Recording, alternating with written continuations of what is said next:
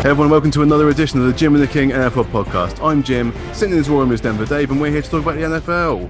Hello, Dave. Hello, how you doing, man? Good, mate. Good. We're a week away from free agency really kicking off, and stuff is starting to happen now in terms of players moving about. So getting very interesting. All it feels like being a Broncos fan is just watching all the other teams move that little bit further away. That's Watching all the it ships feels go like. by, yeah. Yeah, pretty much. Well, the Broncos GM said that the path to success is through the draft. All that says to me is we ain't signing anyone in free agency this year. So it's going to be a slow day in the office for us. Got to back yourself. I think we need a new punter. We might be going there. There's no Punk this week. Unfortunately, he is indisposed. So, Dave, we need to bring in someone to help us out. And for regulars of the show, they'll be happy to hear this, that we have got back all the way from Bristol. It's Philly Si. Evening. You all right? How you doing, man? Good, yeah. Yeah, not bad. Holding up all right? Past is new. Yeah. You know, same old. I mean, noticeably quiet this season. And to be perfectly honest, if I was an Eagles fan, I would have been quiet too. Yes. Had nothing to do with moving, pandemic, life. Yeah. What is this pandemic stuff I keep hearing about? Everyone keeps going on about it. You created it. Yeah, me and a monkey. Me and a monkey in a brothel in China. You're the only one that's had it. You've probably all had it, just I was the only one with symptoms. Any other news, Si, in personal life? Everything? Well, I've got engaged, if that's what you're angling Congratulations to her, obviously. No. Yeah, she's punching. She knows it. But no, moved to Bristol, got engaged. Excellent. Well, we're very happy to have you on, Si, because obviously this week we are going to be hitting the NFC East.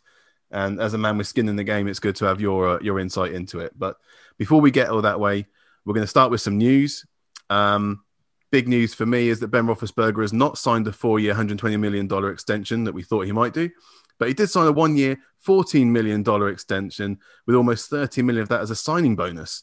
That's a pretty substantial pay cut from what was expected for next season and helps even more against the salary cap than fiddling the figures could have done that I suggested last week. I'm pretty happy about this. We've got my future Hall of Fame. Inevitably, yeah. One more go. Yeah. I mean, I'm beginning to change my mind on the NFL. I think that if you sign a contract, you shouldn't be able to rework it. You sit in the poo that you made, you know. It is crazy. They don't mean anything, these contracts, but no, they don't. But I suppose it needs to go both parties involved. So if both parties are willing to sign it the first time and they're willing to amend it the second time, there's nothing wrong with that. I mean, it's no worse than soccer over here. Football, proper football with your feet. Oh yeah, I mean, to me, it would have been much more. It would have been much more interesting if Ben Roethlisberger did a Winston Bogart and just went, "You gave me the money, I'm sitting on it."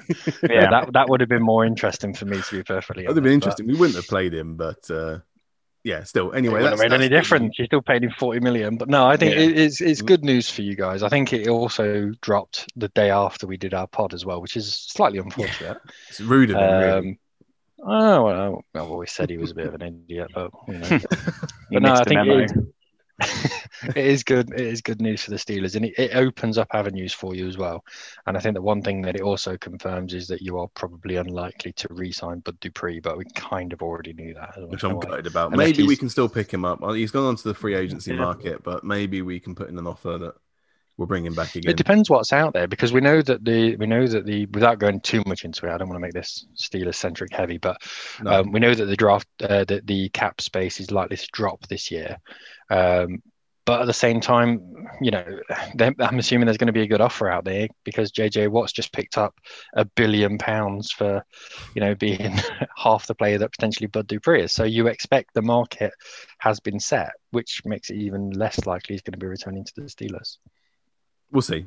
Don't burst my bubble yet, Dave. All right. Next news, Trent Brown is returning to New England after 2 years with the Raiders.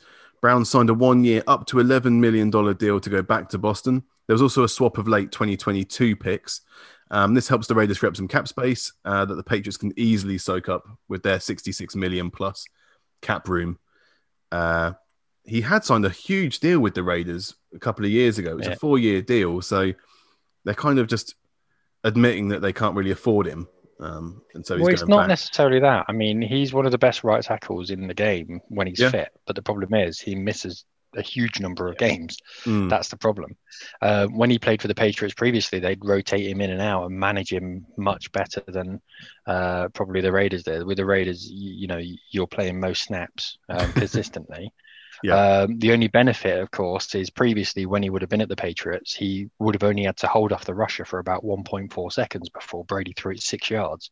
Whereas now he's got a quarterback who's going to be able to want to move, and you're sustaining that level of protection for much, much longer, which is going to have a physical toll. It's not a recipe for success for me, but he's gone from having essentially more money and more years to having less money and fewer years.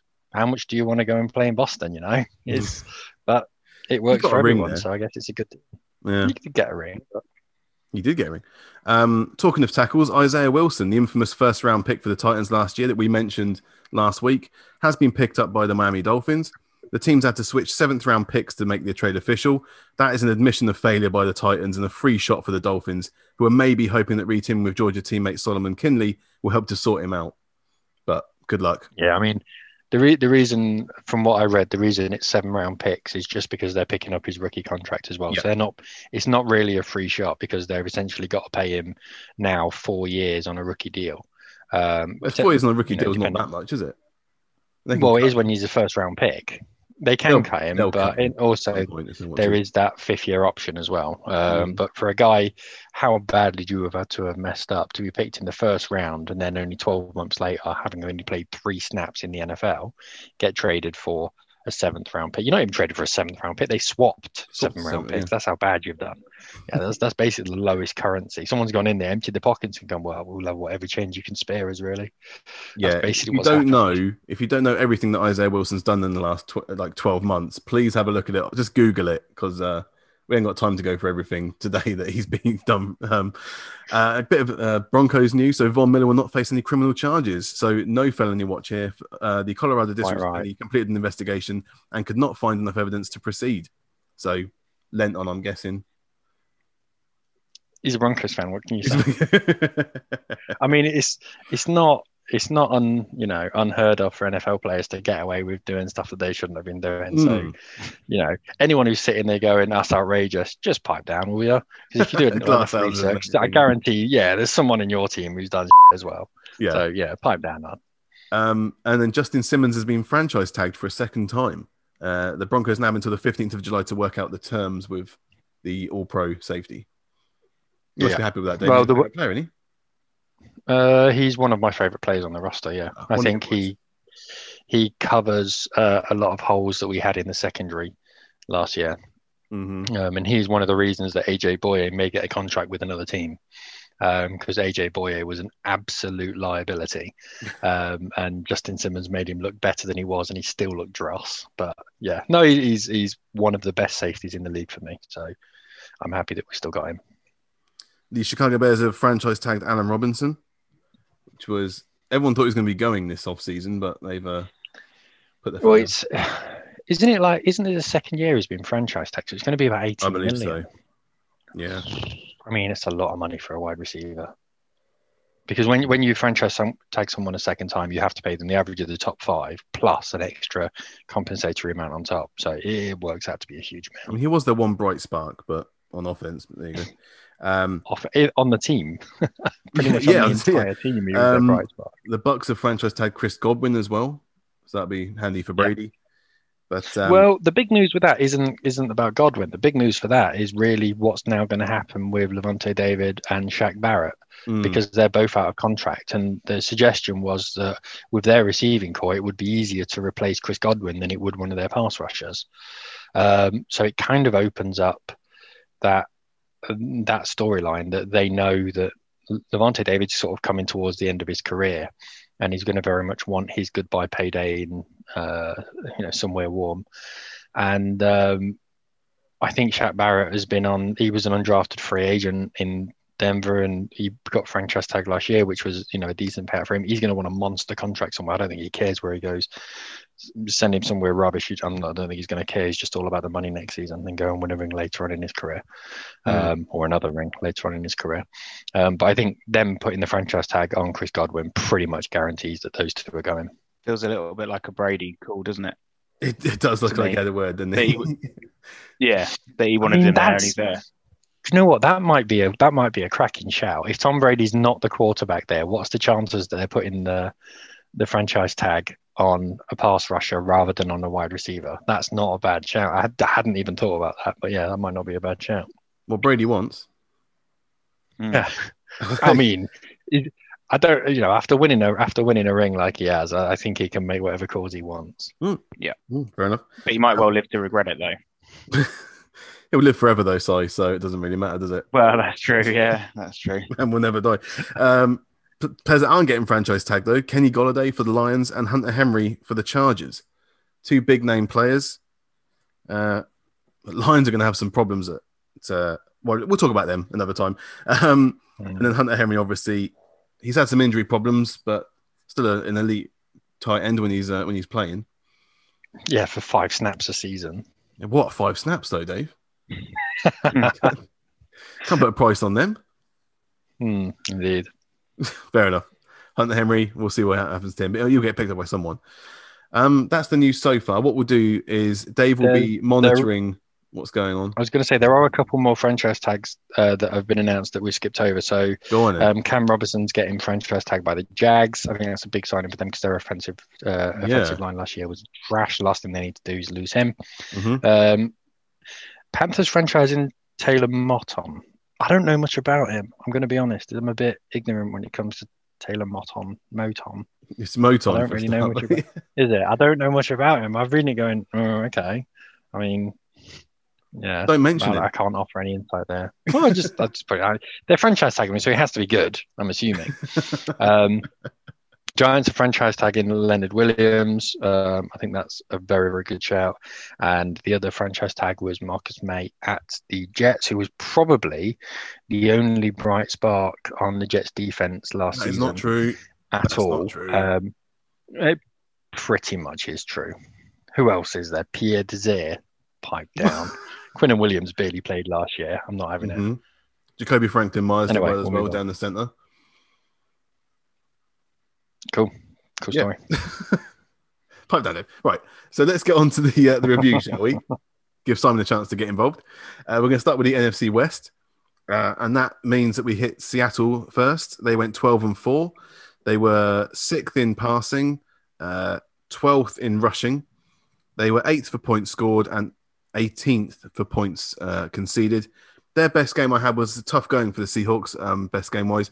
They only swept the Niners this year. So I'm picking their comeback win over the Vikings in week 5.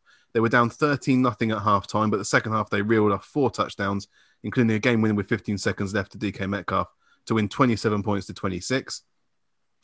Worst game where there were divisional losses to the Rams and the Cards.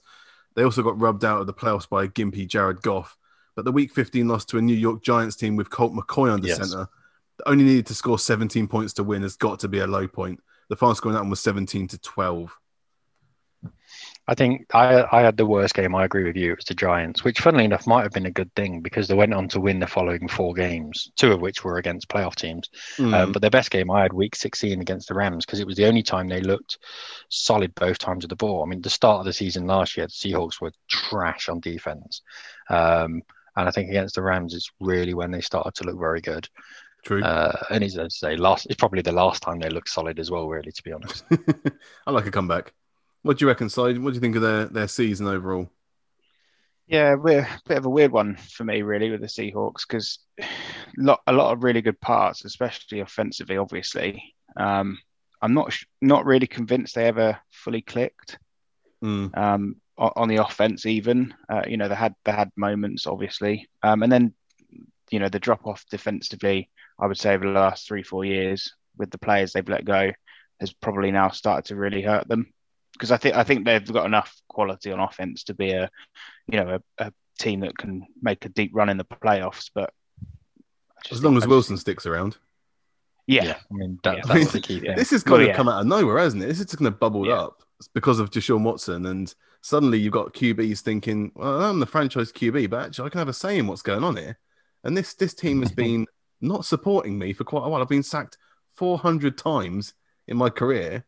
And I'm bailing you out by getting you division titles here. What are you doing for me? For me, I don't care what Russell Wilson wants. Whatever he wants, give him what he wants. He's more important than Pete Carroll. Well, yeah. If he wants to be the head coach, make him the head coach. Who cares? Simple as that. I agree with most of that, apart from necessarily the head coach part. I think that might be a bit much for him. Next thing, he'll be telling him to be his own O-line as well. There's been games where he has been his own O-line. Let's be honest. Very true. Yeah. No, I think what we've seen previously is success in the run game. I mean, I remember we did a pod about a year or so ago, just over a year ago, and Si, you mentioned that you had a surprise stat where the Seahawks had run it more times or more rushing attempts than anyone else in the NFL. And I was sat there going, really? And then you look at the stats and you're like, oh, Christ, they actually have. I mean, legit, they run it an awful lot. You look at the attempts this year, and although broadly the attempts have come down, the actual yard average and the success that they've had in the run game has been a dramatic fall, a huge fall. Yeah. Now, how much of that is because of the offensive line, which, let's be honest, it's been a turnstile for some time. But I mean, they went and got a brand new left tackle. I mean, Russell Wilson is continuing to be, the matador who dodges pass rushers like it's going out of fashion. But they just don't seem to have been, I think I agree with you 100%. They haven't clicked. They haven't become what we used to see in the Seahawks, where no matter what game they're playing, you look at them and they go, they can win this game. It doesn't matter how far they are down. I mean, when they lost in the playoffs, I didn't feel at any point as though they were going to come back and winning that game. They just looked like a team that was somewhat out of ideas and a bit desperate. It was kind of like, it's like watching a sprinter at the end of his career who's clocking 10 and a half seconds. You're like, you used to be better than this. Yeah. And they just don't have that extra gear to move into anymore. They've had some coordinator turnaround, so it takes a little bit of time to get over that. They've got a lot of players hitting free agency. KJ Wright is the most expensive. He's 32 years old, the outside linebacker. He's going to cost at least $7 million to come back. You got Bruce Irvin and Benson Mayowa, their defensive ends. Jacob Hollister, their tight end. He's 28 already, needs a new contract. You've got Quentin Dunbar and Shaq Griffin at corner. They're both out of contract. Mike Iapati, the guard, has finally retired after a long career in the NFL. Cedric Ogbuehi at tackle, he needs a new contract. And then you've got Carlos Hyde and Chris Carson at running back, who are both out of contract as well. So a lot of people need to get re-signed or replaced. All I've heard is a load of names there that are probably going to go and be backups at other franchises. So I don't think the Seahawks are going to be losing too much sleep. I see. I mean, these are players that have featured for the Seahawks quite heavily. I mean, the problem with the Seahawks, well, that in alone says everything. The problem with the Seahawks is they've only got 4 picks in the draft. Yeah. So you're replacing them basically in free agency. I mean, there's a lot of players there who are going to be on. I mean, Quentin Dunbar's already gone. But the fact that you're, going to be releasing players like Bruce Irvin, Jacob Hollister, and Geno Smith, well, I'm sure they can live with that. It's not the biggest deal in the world. I had their biggest needs for this offseason at linebacker, running back, guard, and cornerback. So it seems like every year we have to talk about the Seahawks linebackers. But KJ Wright and Bruce Irvin are out of contract and want at least $30 million combined. And they're 66 years old combined as well. So you always need to look for something new there. Jordan Brooks was who they drafted in the first round last year. Looked good when he played, but injury kept him out for the first part of the season. The reason I picked guard was Damian Lewis was a good third-round pick from LSU last year, but they need to do on the other side now, as pass protection failed them late in the season. Both starting corners need new contracts, and that group needs to get stronger, full stop. And obviously both running backs are out of contract. They drafted DJ Dallas last season, but he's not a first down back. He's just kind of a little squirty back that is more of a pass catcher. Sorry, I can't stop laughing at being called a squirty back. Squidgy squirty, pinching between my thumb and forefinger. I mean, this is a roster with a lot of holes, but guess what? They've got Russell Wilson. It doesn't matter. None of this matters. We've got to put an asterisk on all it is. Yes. Yeah. It doesn't matter who they sign, they're still going to be a very good team because of Russell Wilson. It doesn't matter who the Chiefs signed. The Chiefs could have a turnaround of 40 players. It doesn't matter. They've still got Patrick Mahomes. That's literally what it is. And that's the big problem going on in Texas at the moment with Houston. They've got massive holes, but guess what? They haven't got Deshaun Watson anymore. And that's why Deshaun Watson breaking news? No, that's why it's such a big storyline. the Seahawks cannot lose Russell Wilson. There's this whole storyline going about him potentially going somewhere.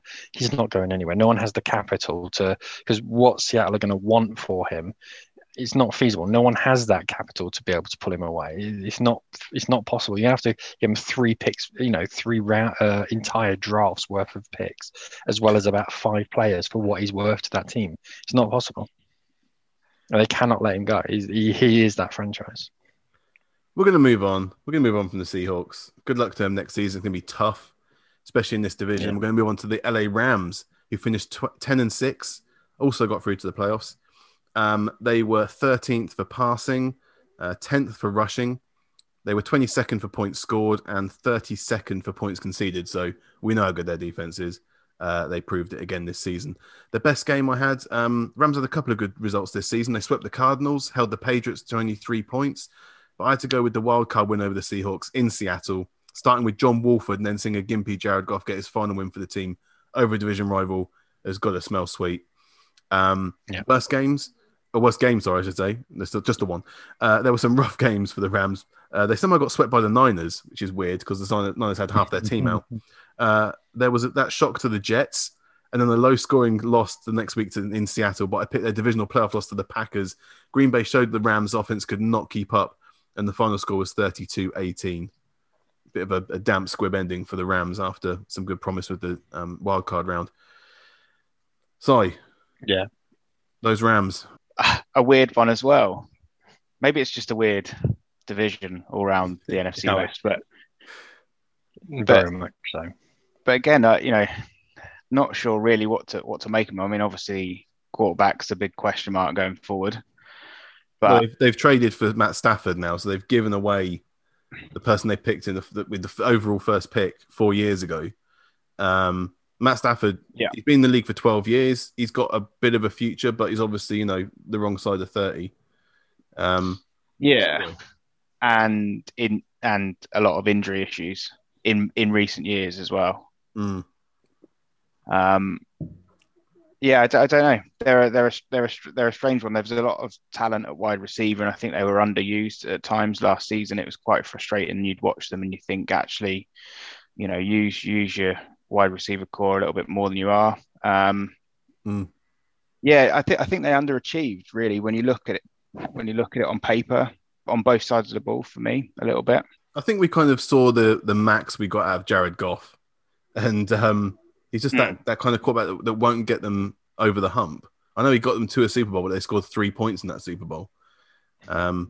He's not a person that can change the game. He needs Sean McVay to tell him exactly what to do.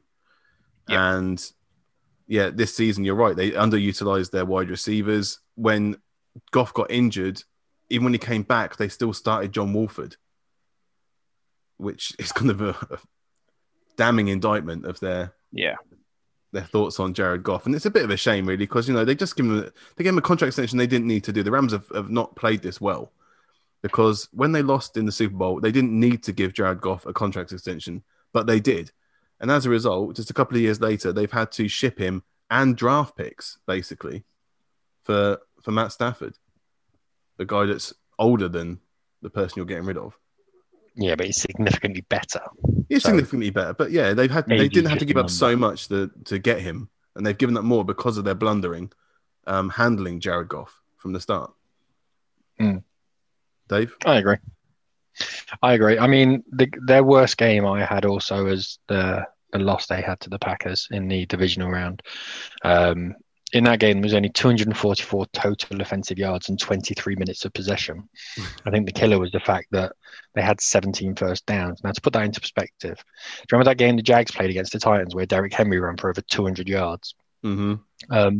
In that, the Jags got 20 first downs in that game when they got absolutely destroyed. And there was only 17 first downs for the Rams. That Rams team is better than they've shown this season. That Rams team with a half-decent quarterback, forget about drafts. I mean, we know the Rams hate drafts. We know that. They've only got 3 draft picks, and let's be honest, they're probably going to get traded because we know the Rams hate drafts. They've gone in free agency. They've gone in free agency. They've been in win-now mode for I mean, a number of years since they've moved to LA, they've been in win now mode. They massage the cap like no one you've ever seen before. But is it a strength or is it a weakness with what they've done with Jared Goff and Matt Stafford? You know, we've seen a number of times. Is it better to sit there and go, yeah, we made a mistake, but we're going to ride it out? Or is it say, look, we made a mistake. Okay, done. We're just going to trade. We're just going to bite the bullet. It's exactly the same thing what we've seen in Philadelphia. Spoiler.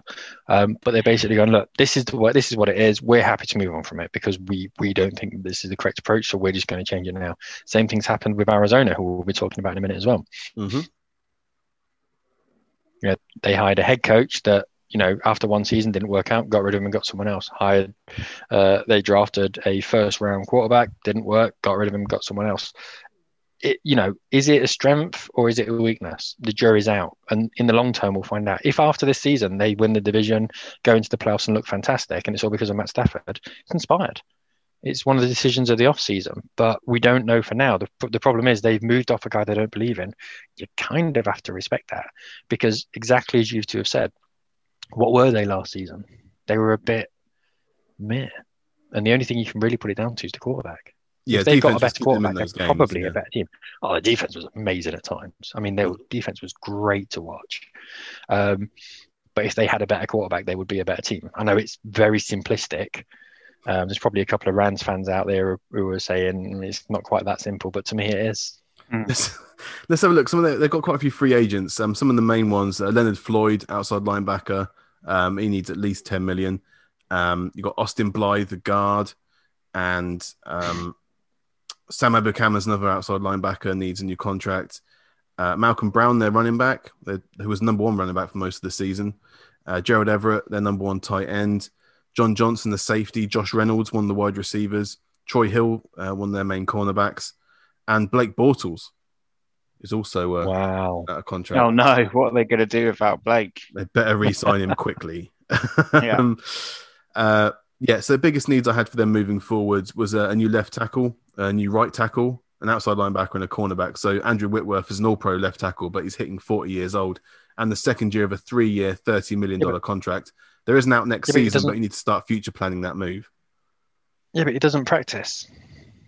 He plays. That's all he does. He's got the Ledley King approach. He never practices. Well, I'm saying you've got to start future planning for even if you've got to swallow him for another year and he does play, you're going to start future planning that position. On the right side, Rob Havenstein is hitting the back nine of a 4-year, $32.5 million contract extension. And I think they can improve to help Stafford there. Like I said, Leonard Floyd's got the biggest contract, need re-signing. They're starting edge rushers, him and Sam Ebukam for the Rams, so they need to start looking there. And of course, Jalen Ramsey is their feature cornerback for a few years to come. Troy Hill had an okay season, but they should look to deepen that well. Like most teams could do with no more cornerbacks anyway, but those are the positions I thought they most needed to target in the draft when they get a chance or free agency. With their 3 picks. We'll see how they go. Okay, so third team in the NFC West was the Arizona Cardinals. They finished 8-8. They finished 17th for passing, 7th for rushing. They were 13th for points scored and 21st in points conceded. Best game I had for the Cardinals, I've got to pick the Week 10 comeback epic against the Bills.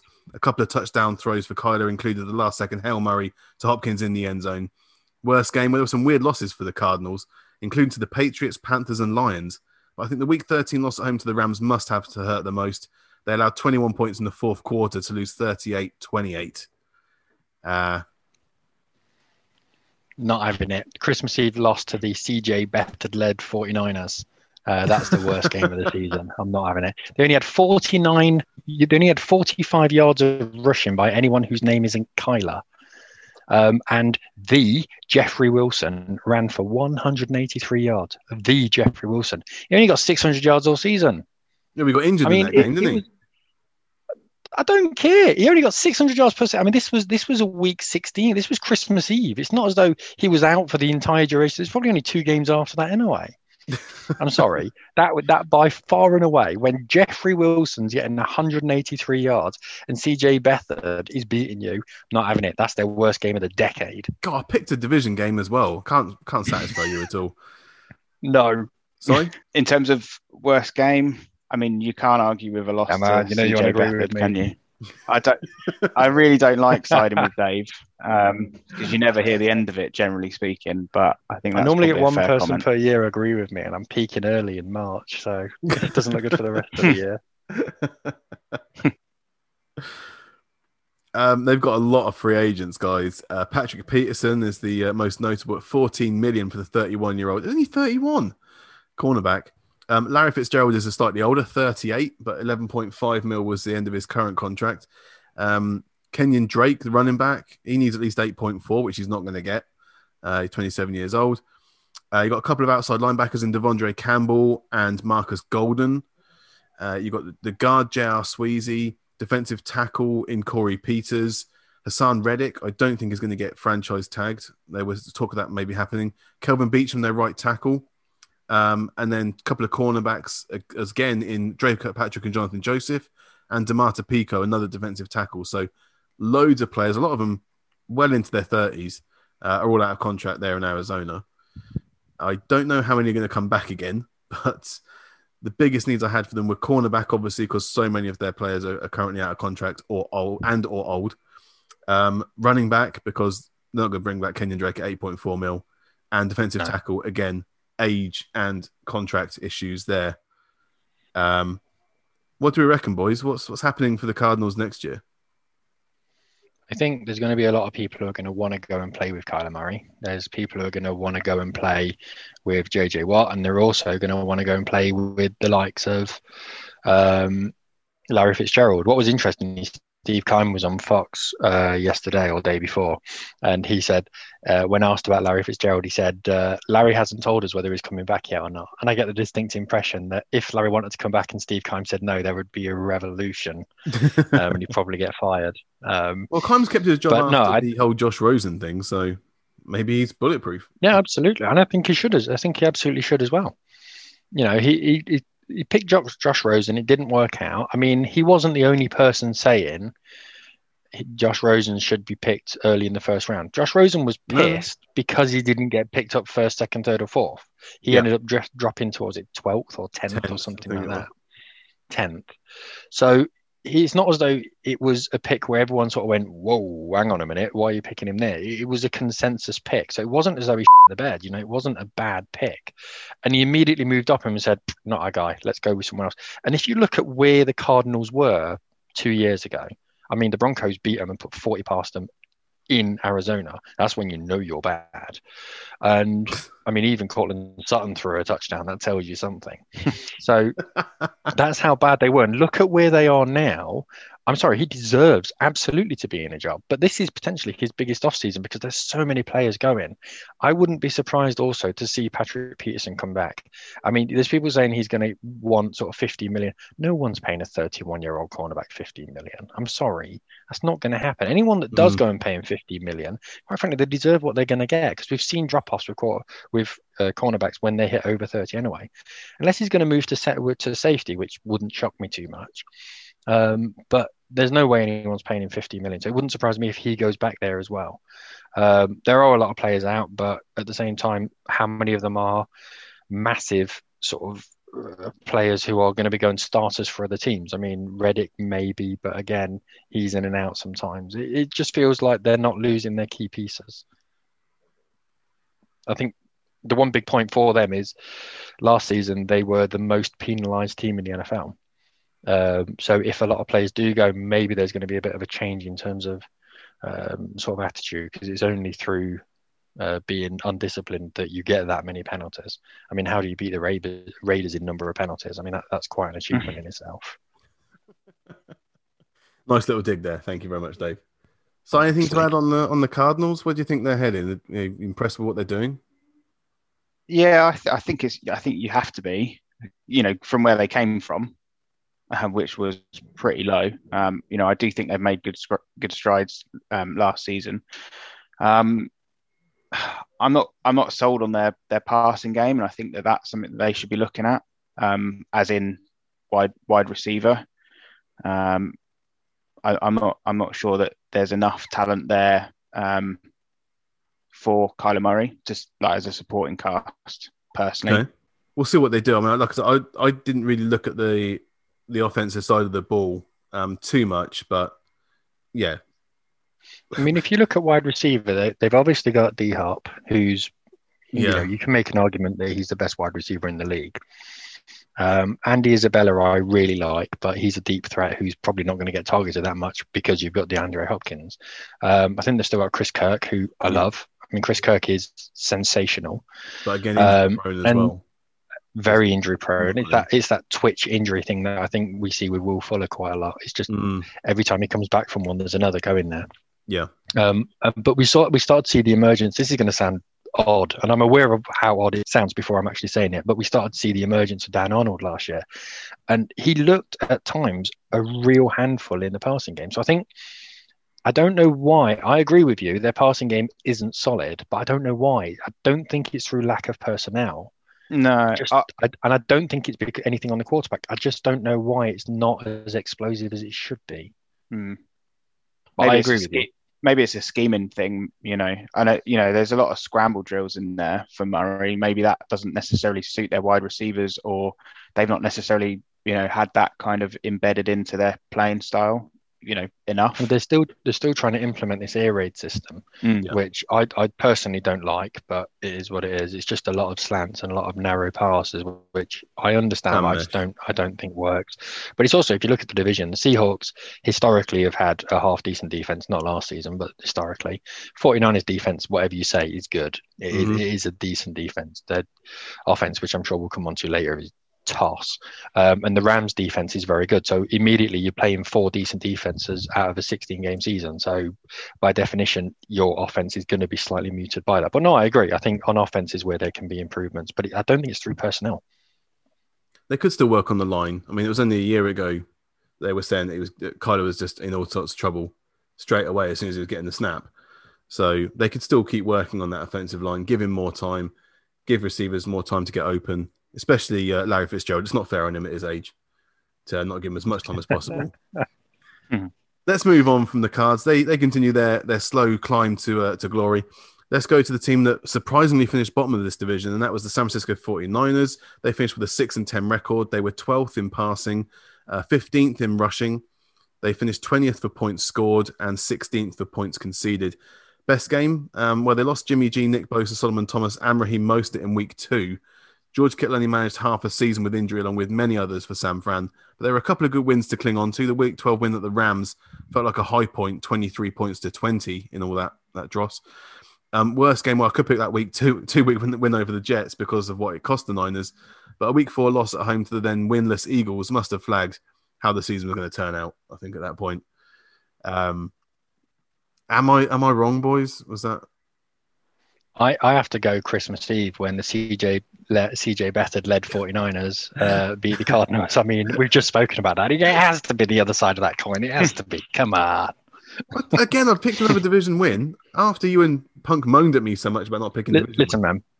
I looked at the 49ers season earlier on, and I was looking through the games. I couldn't pick a best win because all of the wins have got an asterisk next to them.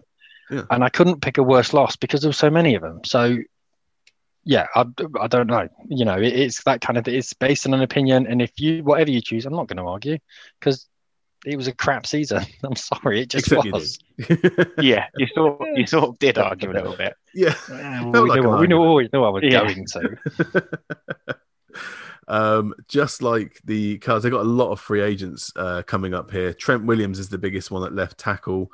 The 33-year-old was on 13.6 mil. I'm not sure what's happening there. I don't think he's going to be sticking around, although they should really try to, because he really filled in after Joe Staley retired at left tackle. It was kind of seamless positional there. Richard Sherman, who is, by all accounts, out of the door already, the Super Bowl winning cornerback. Solomon Thomas, their kind of muff third overall pick, defensive end. He's 26, but needs a new contract. Will they give it to him? Maybe. I don't know. Jaquiski Tartt, free safety. He's 29. He's had a good career. Can they bring him back? Kyle Juszczyk, their kind of all-pro fullback, needs a new contract. Tevin Coleman, one of their many running backs, needs a new contract. Got Kendrick Bourne, wide receiver. He's done well this in his time at San Fran. Kwan Williams at cornerback. Tom Compton, one of their guards. Ronald Blair and Deion Jones, so 2 defensive ends there, need new contracts.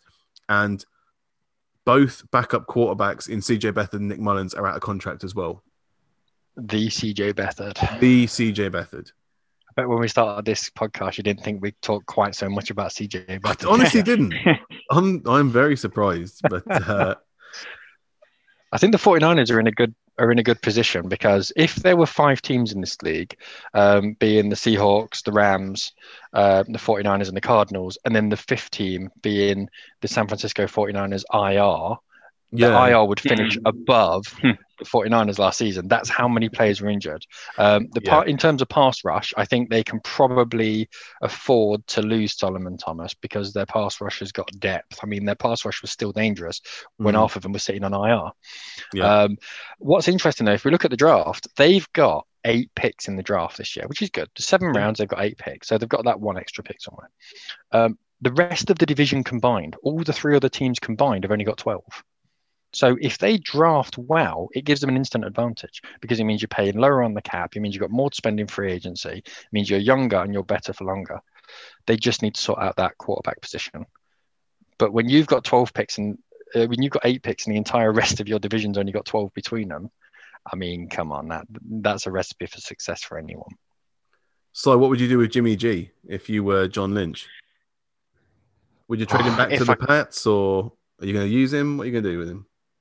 Quite honestly, I would move him back if I could. Yeah? Yep.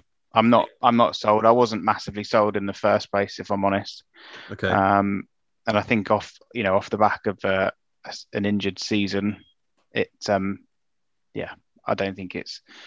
I wouldn't stick around. Let's put it that way. Yeah, I'd move him back too, and I'd rinse them for everything they've got. I'd try and take him for as much as possible, and then I would go and get a veteran quarterback who can run a team. I don't know who it would be, but there's guys out there or you come up with promise, like Sam Darnold, for example. But I don't stick with Jimmy G. The best. What is it that is said? The best ability is availability, and we've seen consistently that Jimmy G doesn't have that. No, a bit of a shame for Jimmy.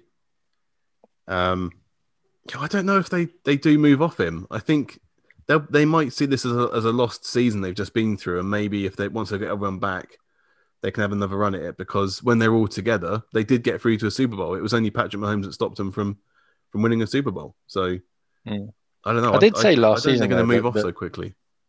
I did say last season they'd finish bottom of this division, though. I'm just saying. It's not very often I am right, but I did say that. I did call it. You took a swing. I know. And to be fair, the year before, I gave you props because the year before you said they are brilliant and they will get to the playoffs. And I said, you're crazy. What are you talking about? And they did. And I gave you props because of that. So now you have to sing my praises and glory and get my name tattooed on your arm because I was right. It's one of those divisions where the teams do swing around a bit because it's so competitive. They've got to sort out the left tackle position for Trent Williams. I mean, the Niners gave Washington a 5th round pick last year and a 3rd this year to get him. So you'd think they'd want to pull out all the stops to keep him. Even if they do keep him, they've got to find a new center if they can't restructure Weston Richburg's contract. Right guard's also an area of need with Tom Compton out of contract. And then, of course, the QB situation's the biggest one. Even if they stick with Jimmy G, they've got to find someone else to come in as a backup. And cornerback, obviously, Richard Sherman is gone. All the other corners need new deals. They need to work on that secondary because the front seven's so good.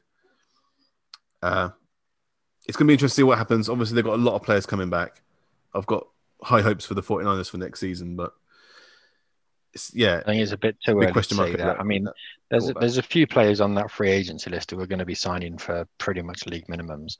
I mean, no one's picking up Ziggy Ansah, for example. He's had more injuries than he has tackles. So no one's going to be paying him more than about £2 million. So you're going to be picking him up on exactly what you're paying him now. So yeah, there are players on that who will come back.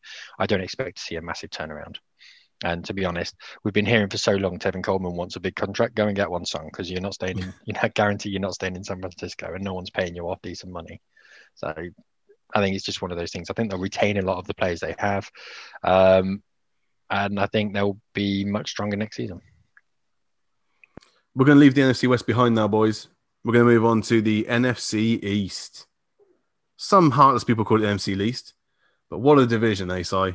What a I mean, that's division. all you've called them throughout the entire season. So don't say some heartless people. Well, I'm heartless. You coined the term.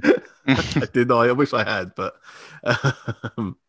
yes, the Washington football team, the New York football Giants, the Dallas Cowboys, and the Philadelphia Eagles. No team there could produce a winning record. It hasn't happened very much, but we're going to start with the football team. Obviously, stripped of their franchise name. Finally, they finished 7-9. Only team to have a positive points differential as well of +6. They finished 25th in passing yards, 26th in rushing yards, 25th in points scored, and 29th in points conceded. Best game. So knowing how much Washington fans hate the Cowboys, it feels easy to pick that Thanksgiving Day 41-16 shellacking in Dallas. Rookie running back Antonio Gibson ran in 3 touchdowns. Alex Smith scored one in the air and on the ground. And the defense smothered Andy Dalton and Zeke Elliott. Worst game, I picked the Week 10 loss in Detroit, 27-30, which saw Washington hit a 2-7 record. No fan would have predicted they would go on to only lose 2 more regular season games after that point and end up top of the division. But at the time, I'm guessing it was a bit like in Shawshank with Brooks and the noose. Spoiler alert. Dave, you're going to argue with me for worst game? I'm going to argue with you for best and worst game. Oh. Best game. No, best game. I agree with you, Cowboys. But it's when they beat them 25-3 in week 7. Might have been week 8. Either way, the reason being is that game where they won 25-3 is against the Cowboys. That caveat has to be mentioned every other word. But it came after 5 straight losses, and in the previous week they lost in the last minute to the Giants. So it doesn't matter that this was the Ben DiNucci game. Cue Jim's terrible impression. There we go. But it doesn't matter. It doesn't matter. That's the game. They beat the Cowboys 25-3, and they will be releasing DVDs of that game because that matters. It absolutely matters. In terms of their worst game, I agree with your selection, but I'd have to go with the wildcard game against the Bucs, just because they were so close, but they were so far away. They were down to Tyler Henneke. I know, and Tyler Henneke was brilliant. That game as well. The biggest disappointment, I think, has to be that they didn't get to Brady a little bit more. They put him under duress and I think got 2 sacks in the entire game. But coming into that game, everyone, us included, was lauding them as being the best pass rush in the NFL. And I think it was just a little bit of a disappointment. It was a fantastic game, but they would have come out of the game just feeling a little bit low because they were so close, but yet so far. They were happy to be there. I think that's the worst loss. No, I agree. Let's face it, they were making up the numbers in that division. Big free agent. So Brandon Scherf has been franchise tagged. He was due to get 18.3 million. So I'm guessing he's getting more than that. He's 29 years old. All pro. Right. Wasn't he the cat out of Thundercats? Smurf might have been, but this is Brandon Scherf, former first round pick for the team. Ryan Kerrigan is the big name, really. 11.5 million, 33-year-old defensive end. He is unlikely to get the contract he wants to stick around. He just doesn't get, well, they start rotating him more and he wants more snaps. So I don't think they can provide him with what he wants.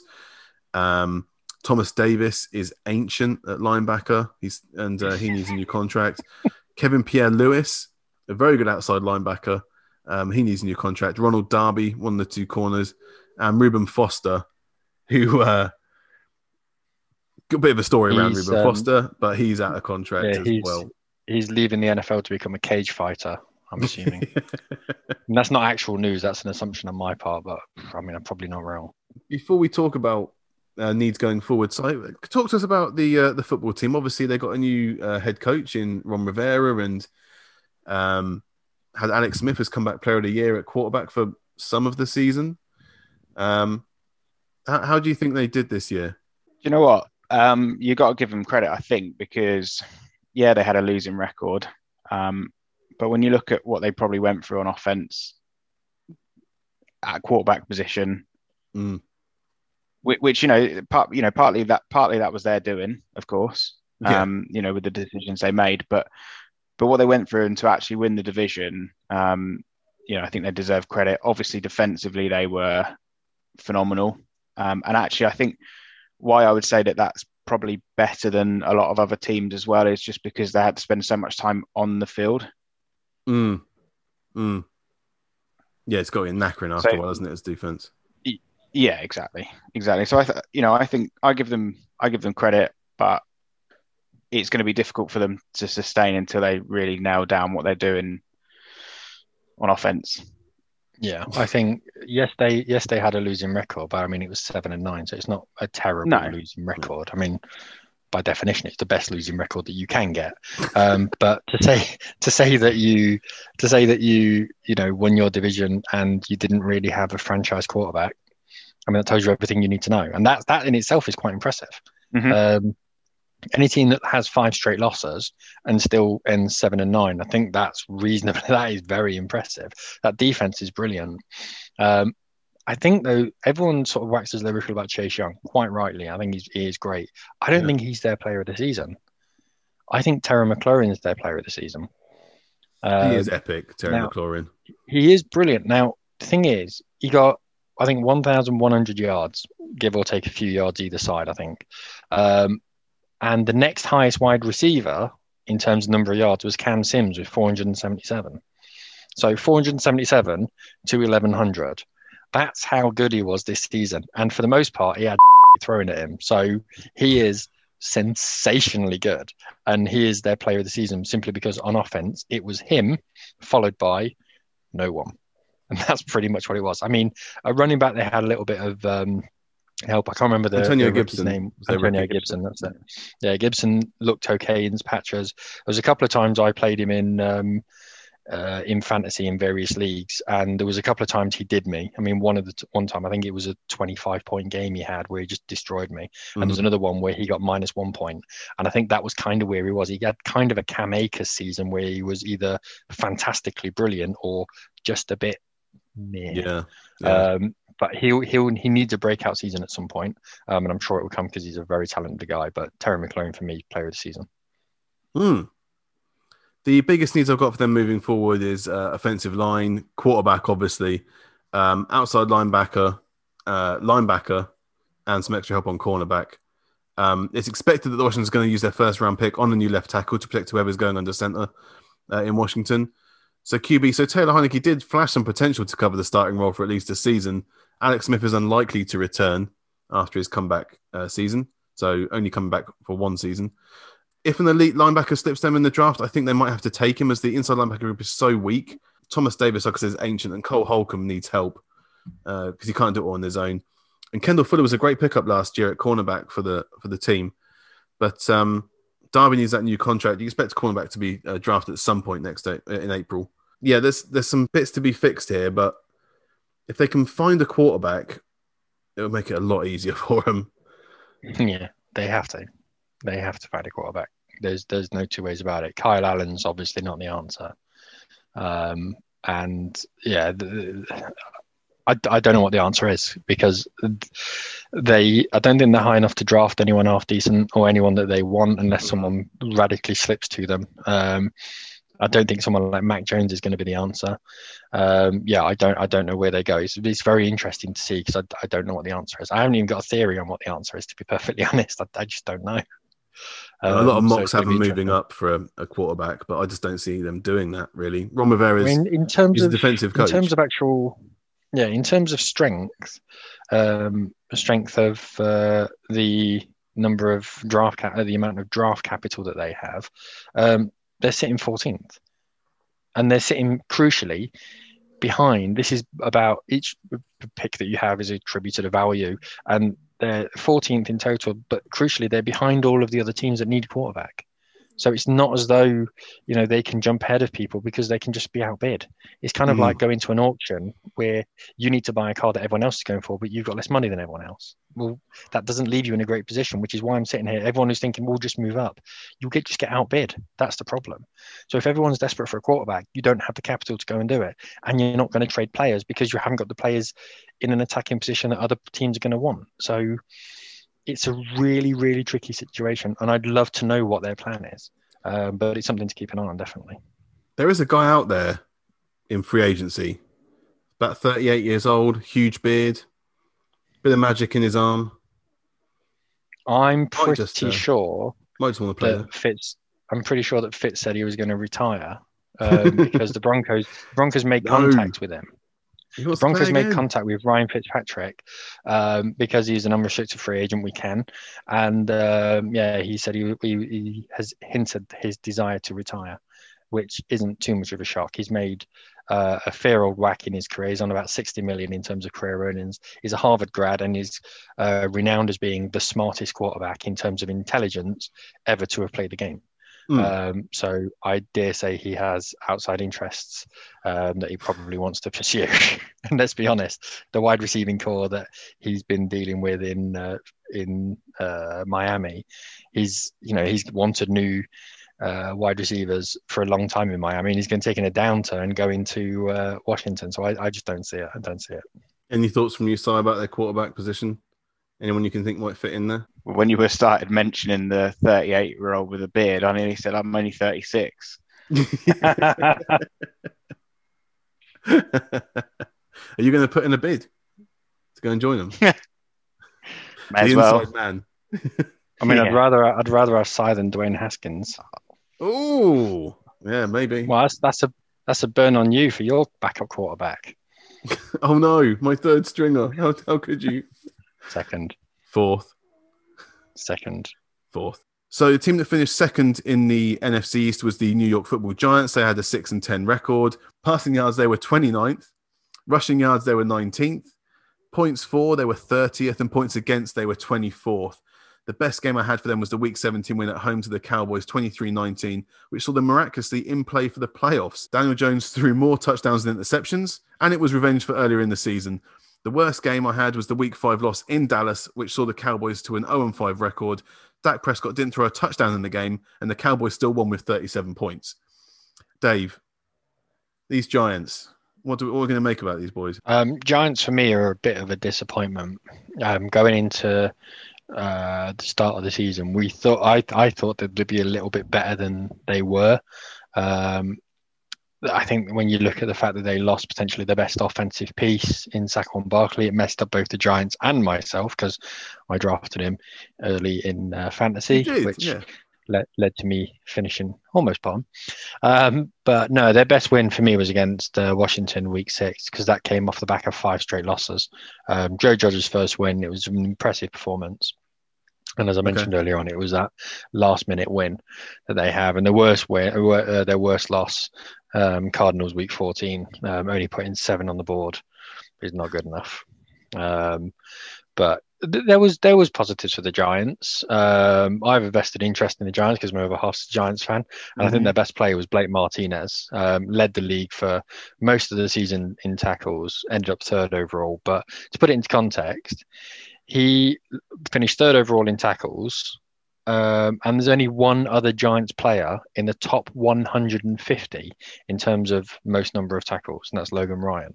So he was a one-man wrecking ball on that defense. Our friend Packer Tim is very upset that Blake Martinez isn't playing. Not many other people.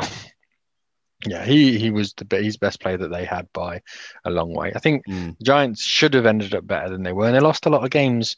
You know, there was a period of the season where they won 4 on the bounce, which included the Seahawks, and there was 5 games that preceded those where they lost 4 games by a single score.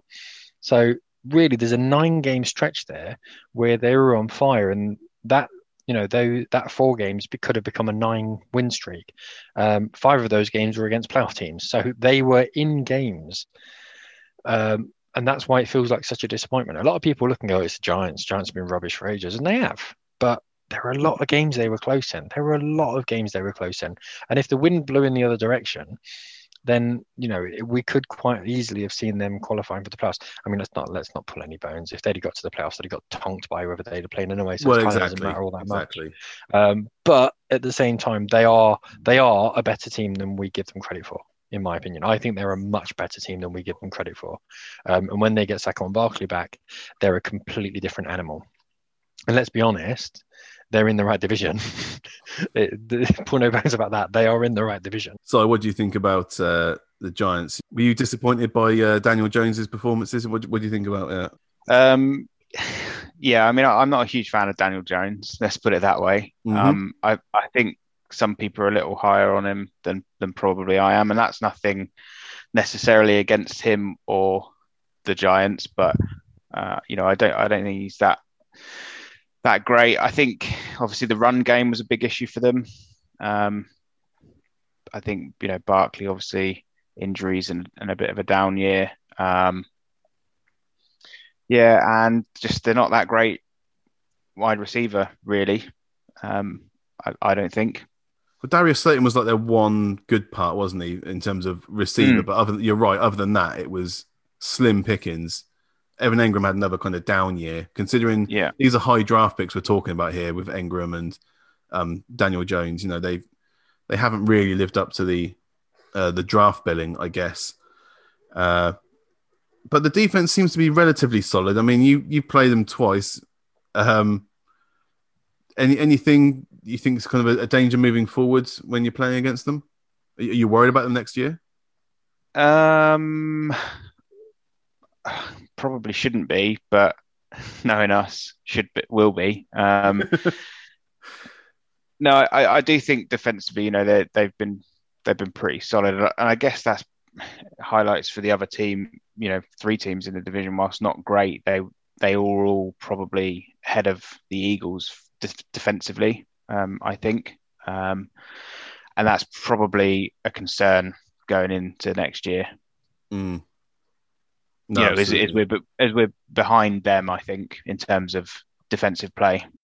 So free agents for the Giants, obviously Leonard Williams got tagged, so that was the biggest bit of business sorted out there because he was looking at 16.1 million for a new contract. Everyone else is below like 5 million for a new contract.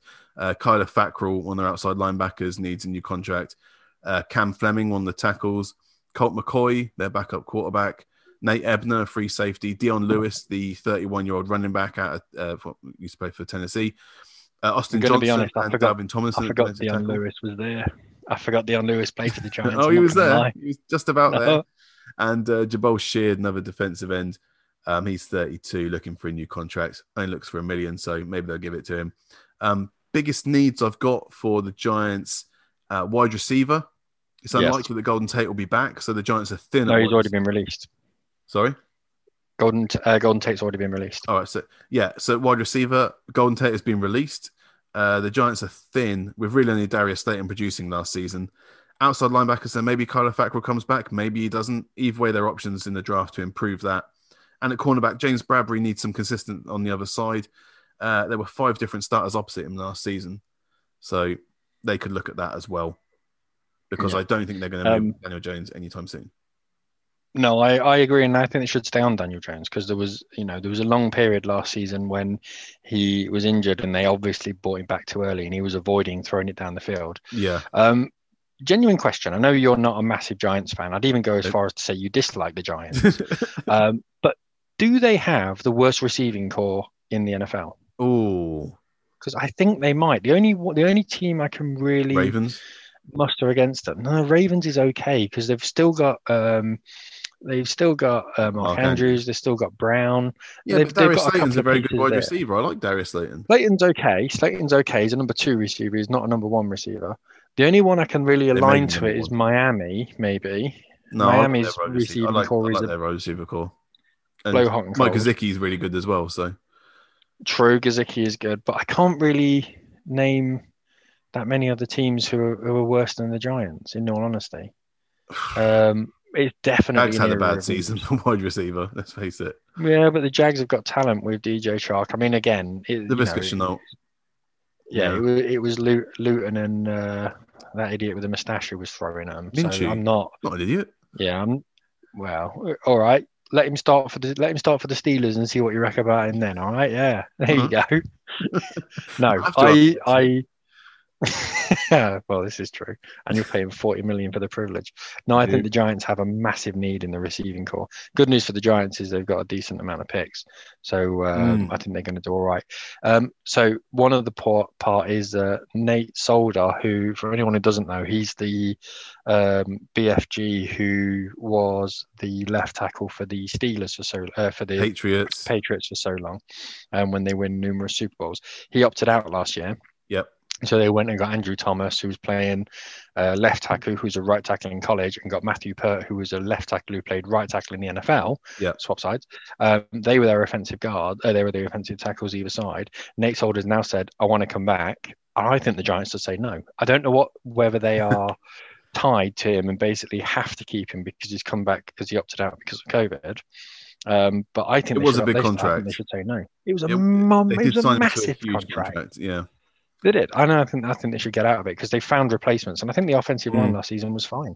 I think Matthew Pert is potentially the find of the season on offensive line. How many times do we see an offensive lineman drafted in the second, third, fourth, or fifth round or whatever it was? I think it was third or fourth round who come through and actually make a place in the NFL. We normally don't see that.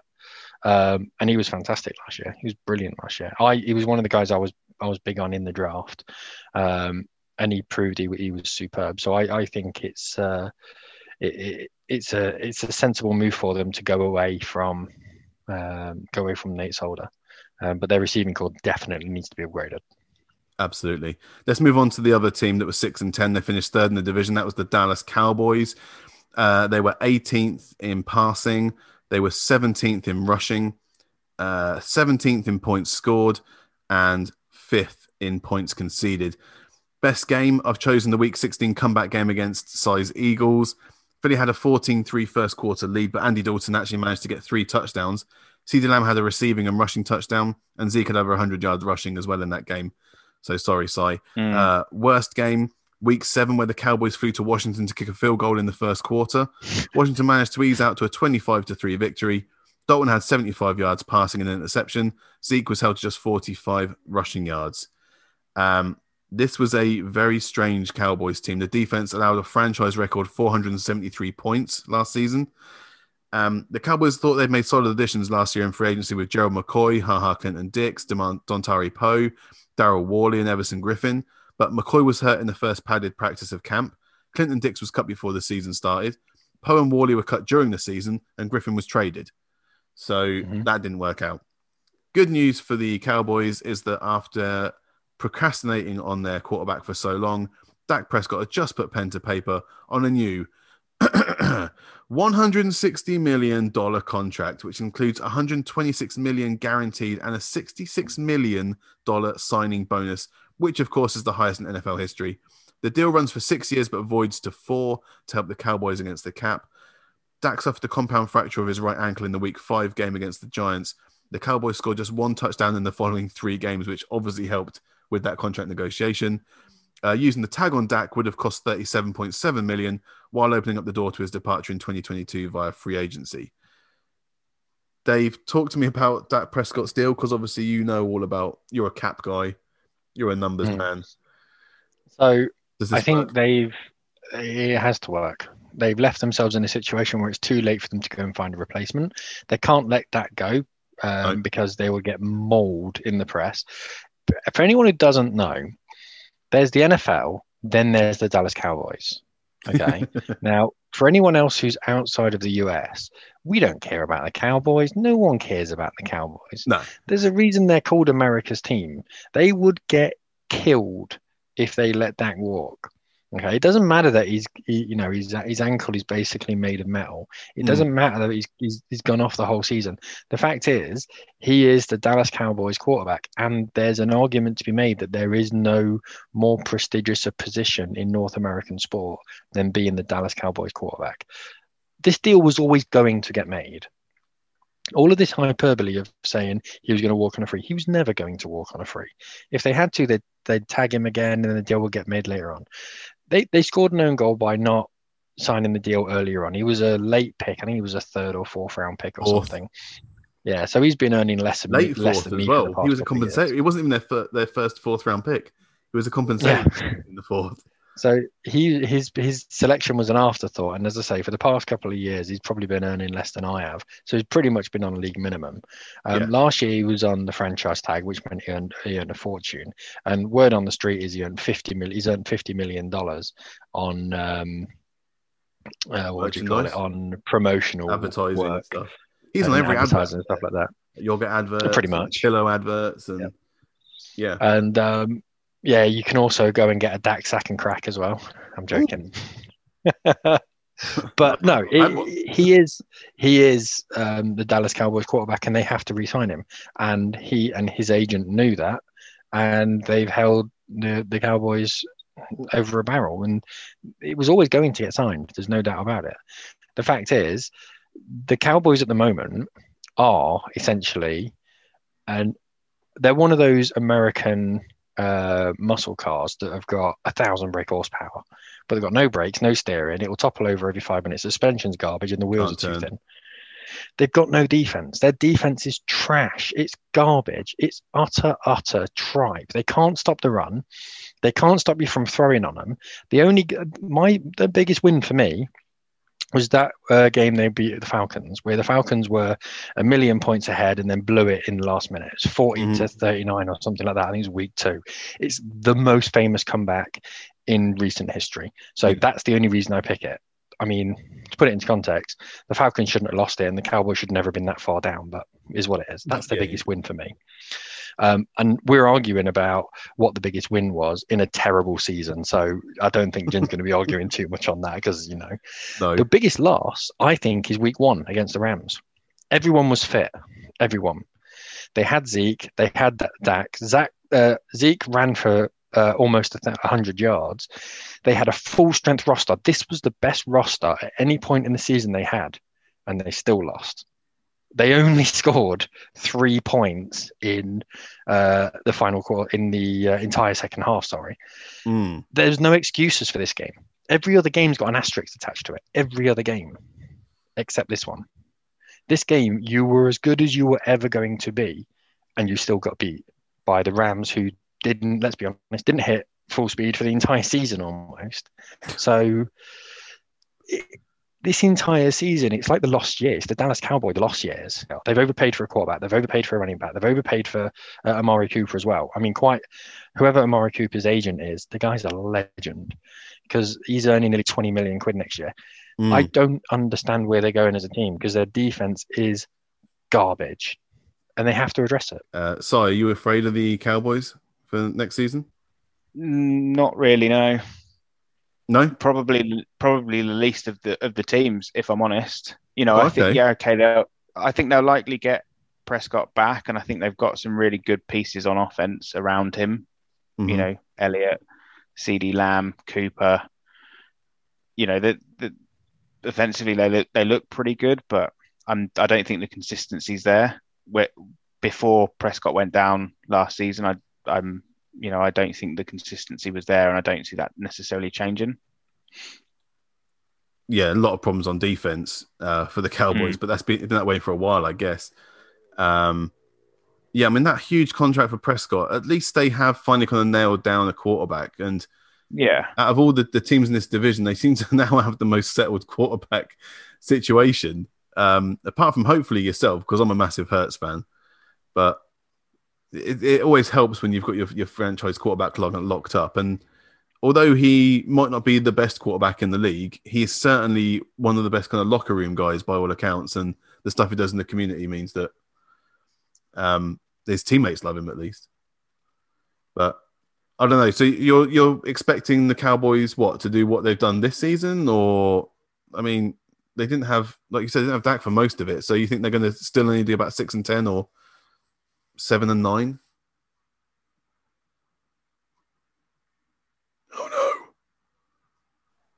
Oh no, Dave.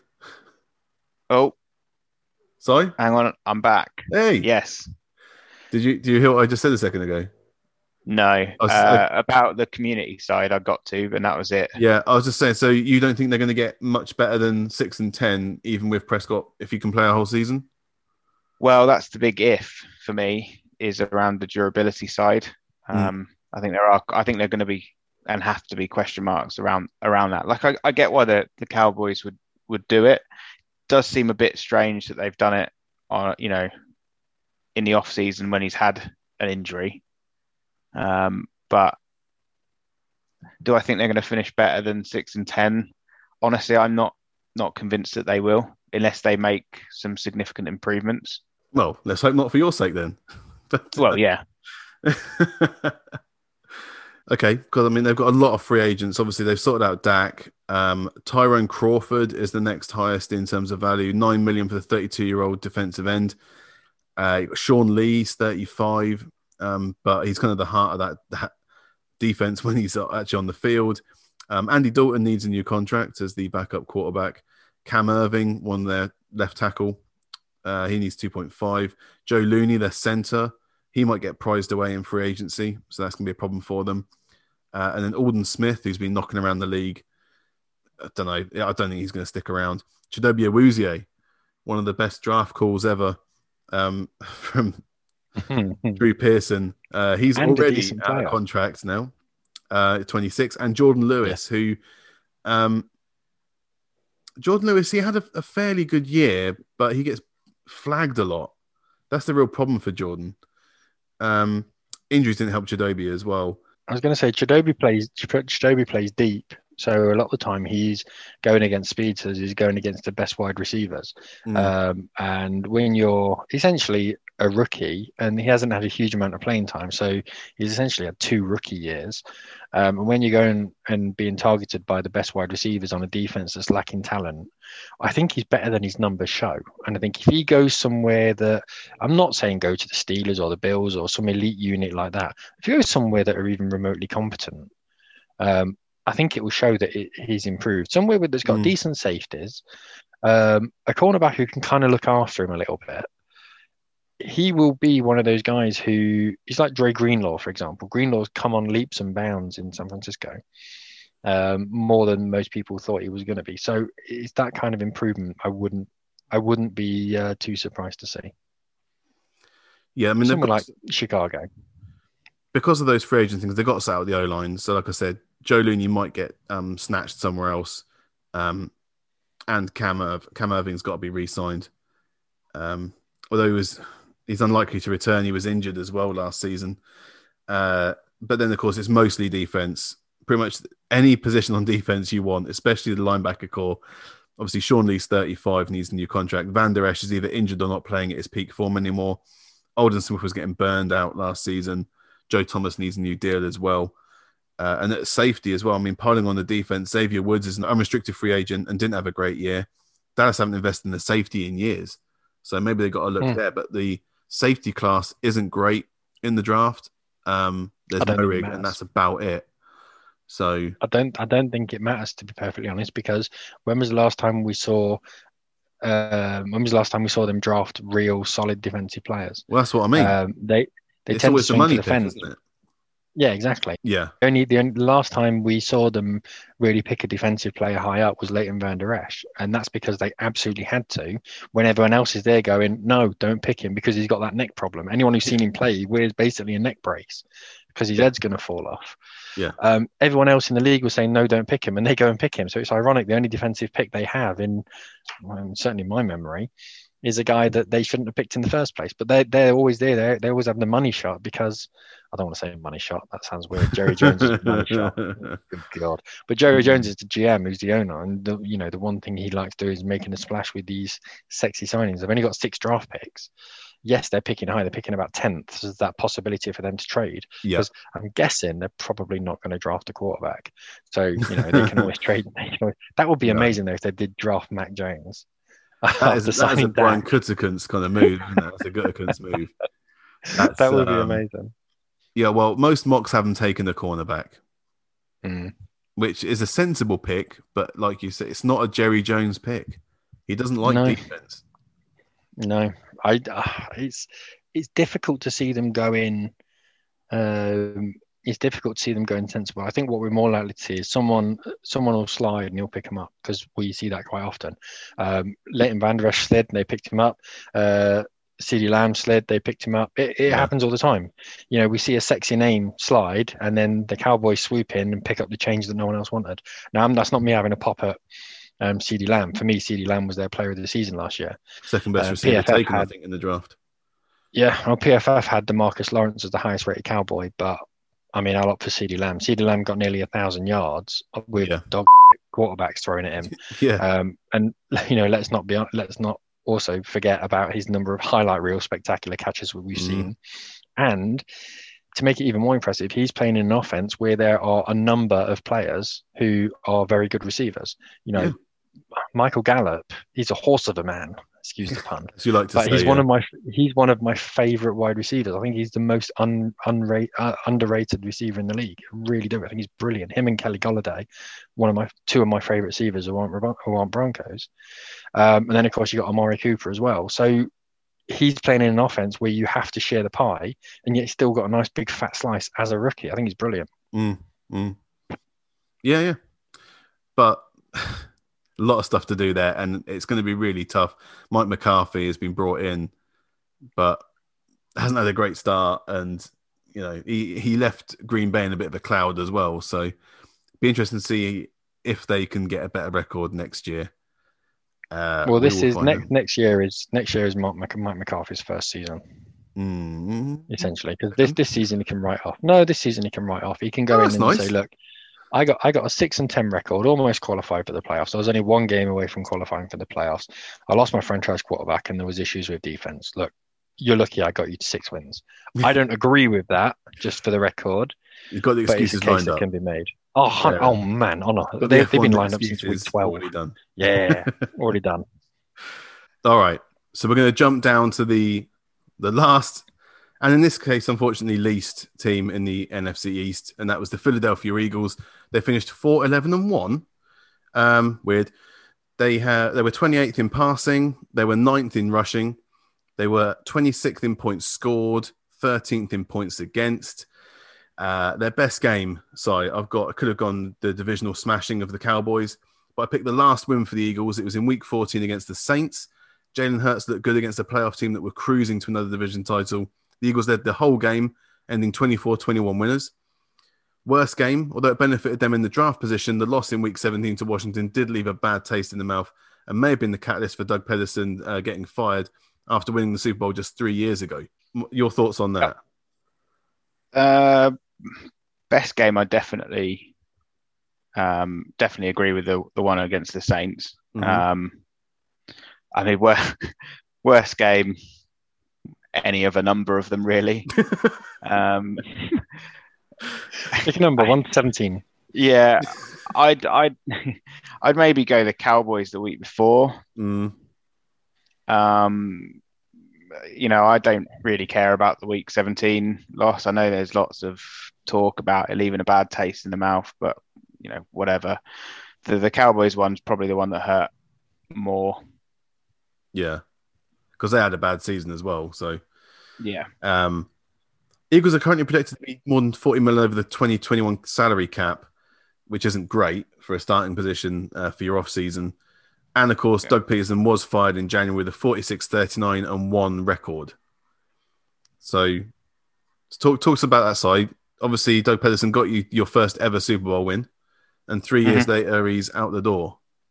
Do you agree with the move? Or I do. Yeah, it's a tough one, but I think he definitely went off the rails. It sounds a bit harsh, but we inevitably fell off a cliff in more recent years, and something had to change. And I think a lot of that blame went on Wentz, obviously, which is rightly so. But I think I've mentioned to you, or we'd had a conversation, Jim, separately as well, that I think there's definitely someone on the head coach as well that's got to go towards certainly the Wentz individually, but also the team as a whole. So I think it's the right move. Yeah, and actually that record, whilst is a winning record, isn't setting the world alight. No, it's only 7 wins more than losses. Yeah. So then the other big one is obviously Carson Wentz getting traded down to Indianapolis for not a lot. I mean, first of all, you're a big fan of Wentz, so I'm guessing you're quite upset to see him leave. But then also, do you think you got a fair price for him? Was it a third and a potential first? Or a second and a potential first? Second and the potential first, yeah. I think I would have liked more. Do I think we were in a position to get more? Probably not. So I think maybe we've got the best of what we were going to get, really. Do I think it's the right decision to move on? Personally, not. I would have liked to have seen him have a year under a new head coach. But can I understand why they would do it now? Yeah, I can.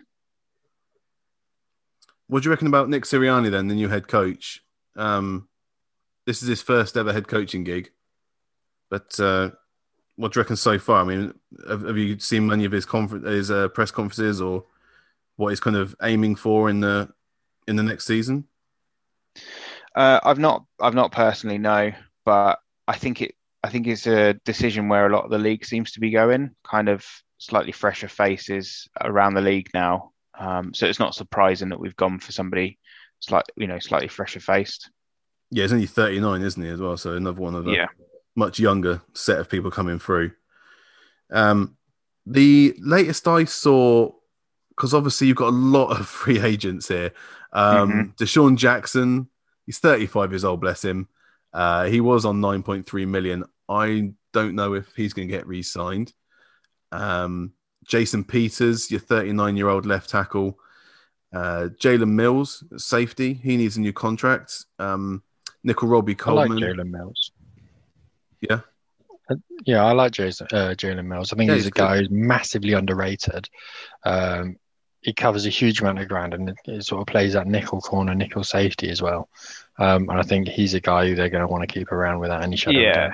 I think so as well, because they put a lot of work in moving him to sort of safety as well, which I think was a good move for him. I like him as well. I think he plays with an edge, and probably more of an edge about him for a safety than necessarily a corner. Yeah, I agree entirely. So Nickel Robbie Coleman, one of your cornerbacks, he needs a new deal. Vinny Curry, defensive end, he's 33. Not sure about that one. Richard Rodgers, who's a tight end, but he's probably like a third choice tight end for you guys. Yep. Although obviously with Zach Ertz potentially getting traded, he might get moved up slightly. I mean, what are the thoughts on Ertz? Because he had a bit of a down year, but then so did most of the team. Is it the right time to move him on, or do you think there's some gas in the tank for him? I'm probably a little bit more open to moving him on, actually, which might come as a bit of a surprise. Yeah. I think Dallas Goedert's a good tight end, so I think if you're going to do it, you're in a good position to do it. I wonder whether there's a little bit of injuries have taken their toll on him, and that people within the organisation have maybe seen that. Like you say, he has had a down year. It didn't feel like a hiccup down year either. It felt a little bit more like it was going to be a more of a trend. Yeah, well put. So, I mean, I could go through what I think you need to improve, but how about we hear it from the horse's mouth? Well, it's your team.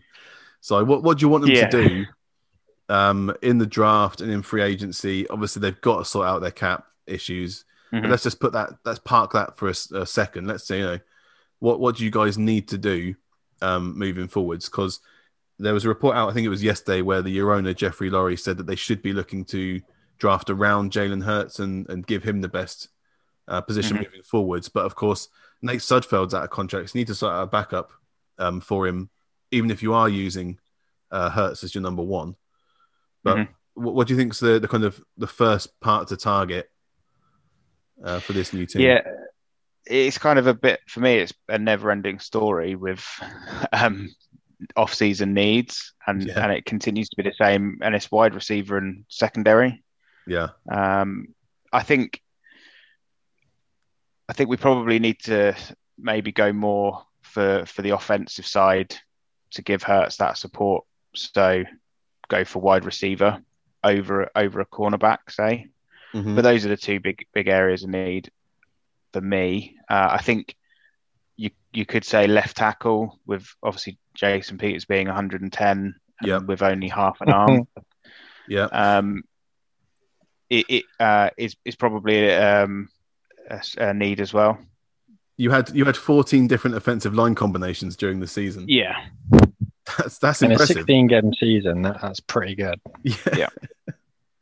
I don't know how many picks you've got, but you're picking sixth. Would you expect them to draft an elite wide receiver at that point, or would you prefer them to to move back and accumulate some more picks.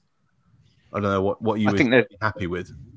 Yeah, I think there's some sense in moving back and accumulating picks. There's going to be some teams that still want a receiver, a quarterback at that point. So you could maybe move back a few picks and still get one of the top 3 elite wide receivers or consensus wide receivers in the draft. But it's such a deep draft for receivers that we may see them kind of fall further down because there are positions of less depth in this draft class. So 6th might seem a bit silly in retrospect. I don't know. It's just, I would feel scared picking even one of the best wide receivers at 6 in this draft. Same, and I think I agree with you there because I think you can use that as really good capital because it's kind of a bit of an awkward spot in the draft for our most immediate needs. Yeah.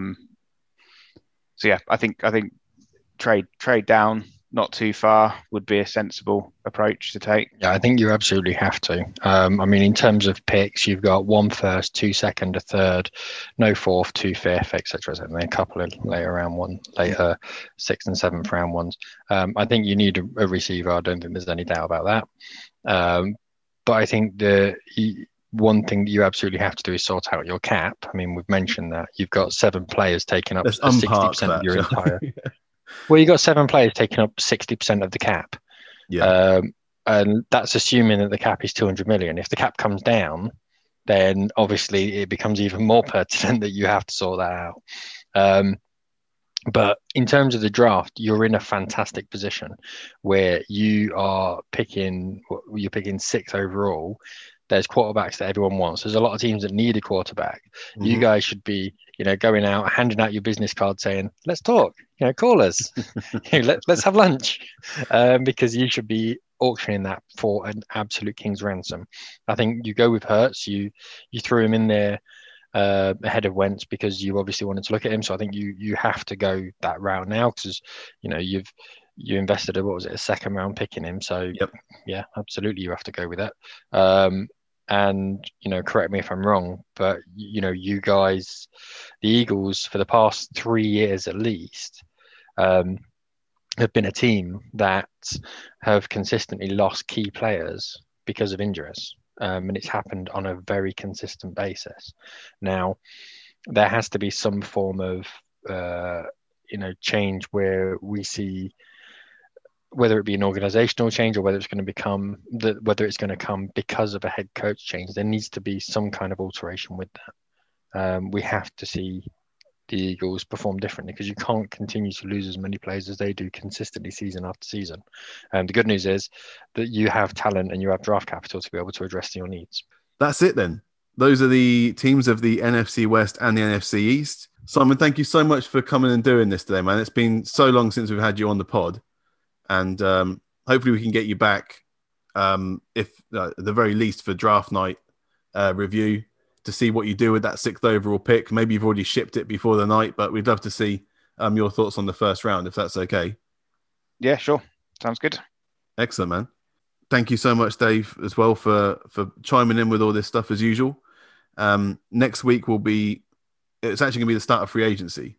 So we'll see how it goes. We would love to get the NFC North and South done, but it just depends on how much the NFL throws at us in terms of players moving around. So we'll see how it goes.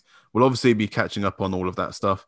Dave, has anything happened while we've been recording that we need to add in terms of players moving around? There's been a couple of things. The Packers have said that they are not going to franchise Aaron Jones. Understood. We thought that was happening. You get that. Yeah. The Tampa Bay Buccaneers. Now, this proves how much of a genius I am. Right. The Tampa Bay Buccaneers have signed Levante David to a 2-year, $25 million extension. Woo! Now, if you listen to what I said earlier on, I think I absolutely said that Levante David would absolutely be staying. That might not be true. But no, that's a massive surprise to me. I mean, they signed him to a massive deal, $12.5 million each year, I would assume. I would also guess that a lot of that is extended as well. That's a big surprise for me. It really, really is. But yeah, no, I said earlier on in this podcast before this came out that Levante David would probably be leaving. What do I know? Does that mean that Shaq Barrett's the odd man out then? Yeah, I would hazard so. I mean, otherwise, if they're able to juggle it around so much and end up keeping everyone, a wide receiver on a franchise tag and Avante David on a 2-year, 25 million extension, and then keep Shaq Barrett as well. What's the point in the cap? I mean, the cap is massaged, more than Robert Kraft in a Florida massage parlor anyway. Yeah, but there has to be rules at certain points. There's only certain things we can get away with. Eagles have cut 2 guys no one cares about, Blake Countess and Trayvon Hester, and the Saints are tagging Marcus Williams. That's pretty much it. So not a lot else has happened while we do. So if anyone wants to really know about what's happening in the NFL, don't rely on notifications from NFL.com or the NFL app. Go and find a website that gives you the latest transactions and turn your notifications on, because what you'll find is there's a lot of transactions there's a lot of things that pop up on your phone that most people, the NFL won't tell you about, and it's things that are very interesting that happen. And this season, as much as any, there's some significant storylines that everyone needs to keep on board with. And of course, wait for the next podcast from us, and so we can filter it all out for you and just give you the good stuff. Yeah, I'll be massively depressed because the Broncos won't have signed anyone. The thing is, though, this is the thing. I know we started with the Broncos and we're going to end with them as well. But Broncos have got huge amounts of cap space, but they haven't got the GM saying we're not going to sign anyone. It blows my mind. We have to. We absolutely fundamentally have to. So next week I am either going to be like a dog with 2 dicks, or I'm going to have lost a fiver and found a pound. That's what I'm going to be, either absolutely astonishingly merry or just completely depressed. Oh, I can't wait to find out. Cannot wait to find out. You know what's going to happen now? I'm going to come and go, that's what it is. If you want to see any of those reactions in real time, then check out us on Twitter at Jim and the King or at Denver Dave 30 to see Dave's reaction to them not signing someone when someone else does. At Punk_Raider or at Cy_Philly to check out Philly. Cy, thank you so much, Cy, for coming on and doing this. Hope to get you back for the draft. And check out jimandtheking.com for all of our stuff on there. Until next week then, guys, I've been Jim. That's been Denver Dave. That's been Philly Cy. Thank you so much for listening.